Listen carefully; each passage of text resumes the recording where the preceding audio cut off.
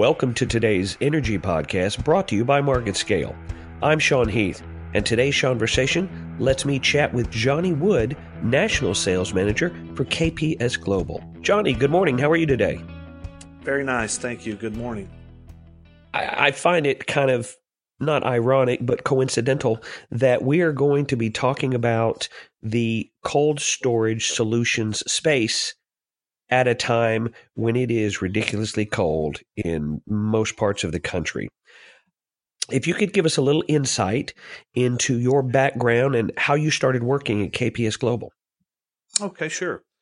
Actually been with the company about 24 years and previously was a buyer in the food industry for Affiliated Foods in the dairy industry. And there was a time when I left the company and was searching and was contacted at the time by Kaiser Needham, and it was for basically an intro position into sales in this industry, and started with that company in 1994.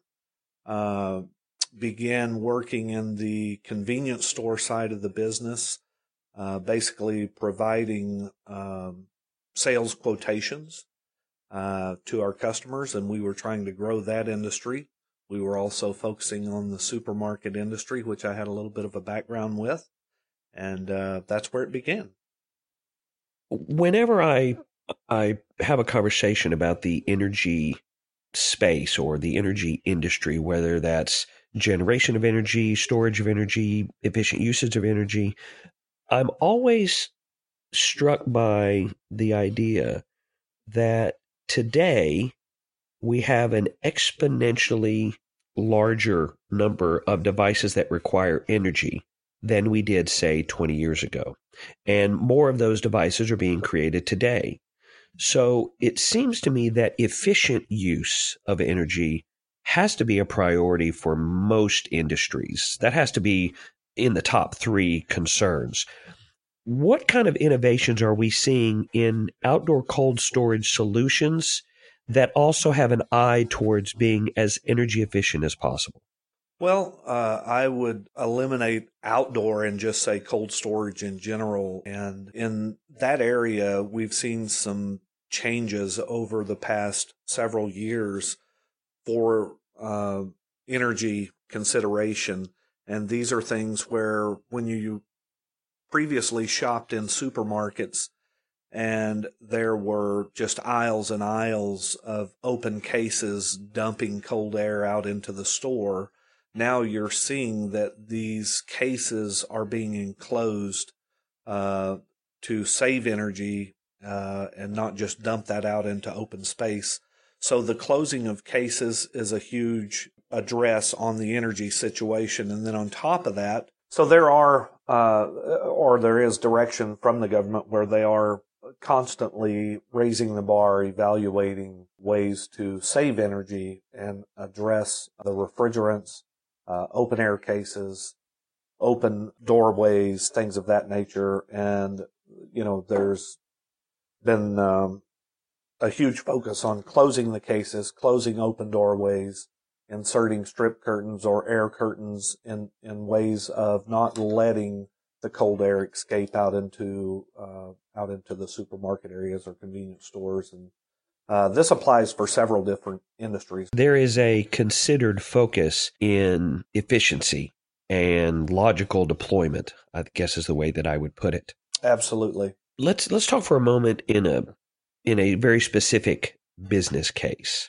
Amazon purchases Whole Foods, which is going to drive an increase in online ordering and delivered groceries, or going to pick them up on demand and having them ready at the grocery store when you get there. What sort of technology do you think you'll see to help improve that experience? Right now, there's a drive for click and collect, where you have maybe refrigerated locker boxes, things of that nature, all the way into robotics that actually stock and store these items, where customers will have access to their orders And that's what we're seeing in that industry. Okay, let's take what I think is the next logical step. You have facilities for cold storage at the grocery store site, but someone delivers my groceries to my house during the day and I'm not there. I don't want them just leaving my groceries sitting out on the steps or out by my front door. I believe that you probably have an idea as far as the next really brilliant leap with regards to how do I take care of my groceries until I get home. There is a discussion of that. There at this point, I haven't seen anything in the industry that's been developed for that, but definitely conversation around that. At this time, it's more around you have an appointment when your groceries will be delivered, so someone's there to receive the product and it's not left unattended, unrefrigerated at your location. Although the way the weather's going this week, I might actually need something to help keep my food warm. That is true. All right, so let's go. We just entered into a new year, so let's do a little recap, if you would. I like living in the recent past. Sometimes my daughter says I live way in the past, but she's a teenager, so that's to be expected. What are some of the more interesting projects you got to be a part of in 2017? Well, we fortunately the company that I'm with, we have done a very good job of diversifying and finding other industries for our product, and so we don't really refer to our company as solely a cold storage provider, more so an insulated panel provider, and we are involved in other industries such as outdoor utility buildings for electric companies, pump house enclosures for huge companies here in the U.S. We do a lot of pharmaceutical storage and off-site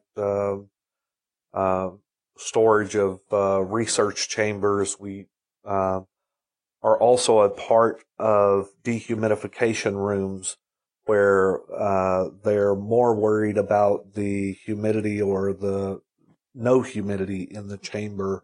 And some of those projects may be some of the most interesting because then you're involved in document storage. We've done projects for the Library of Congress, for several art museums, for lithium battery assembly and development. All basically more interested in the humidity more so than the temperature. So cold storage is a little bit of a misnomer.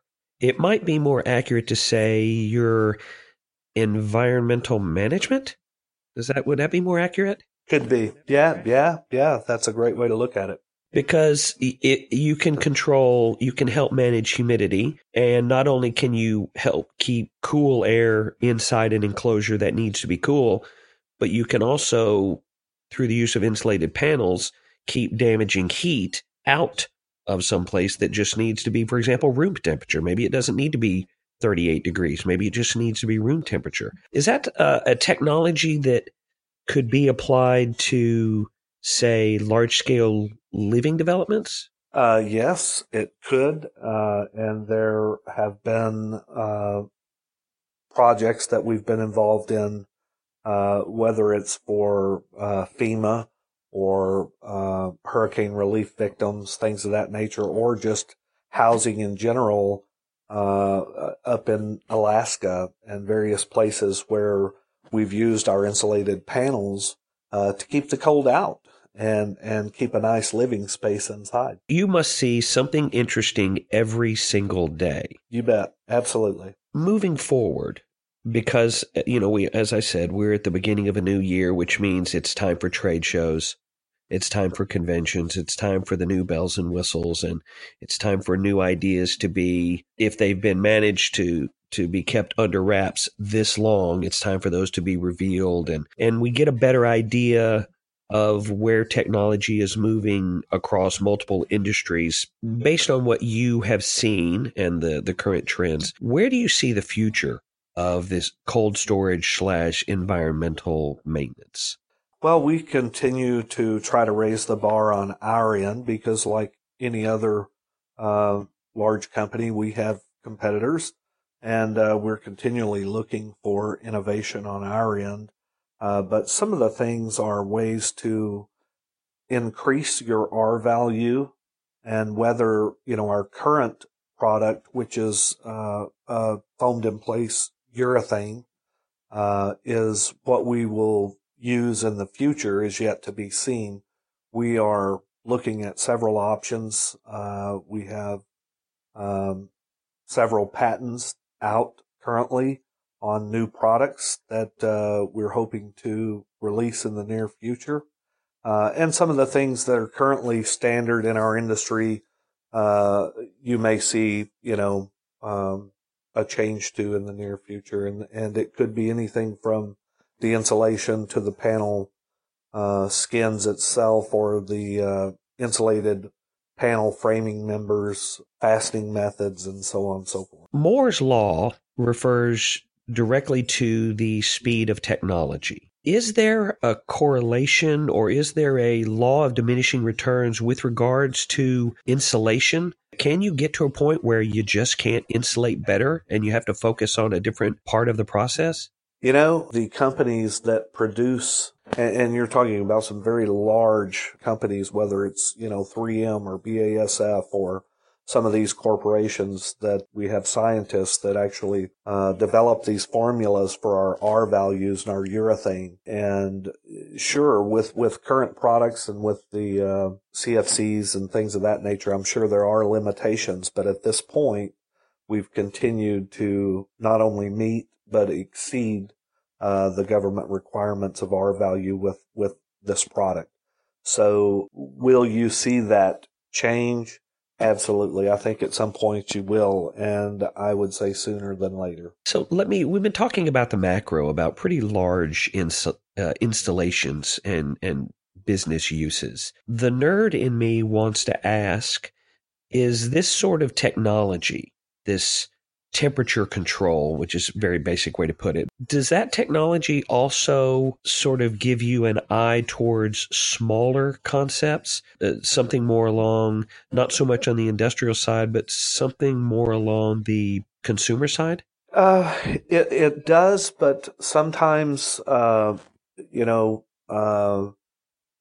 better off sticking at what you're good at. And as a company, we have been very selective to choose paths, and maybe we're not diving into researching home refrigerators or ice coolers or things of that nature, and that's basically because we have been very successful in the industries that we currently serve. But yes, there is a crossover.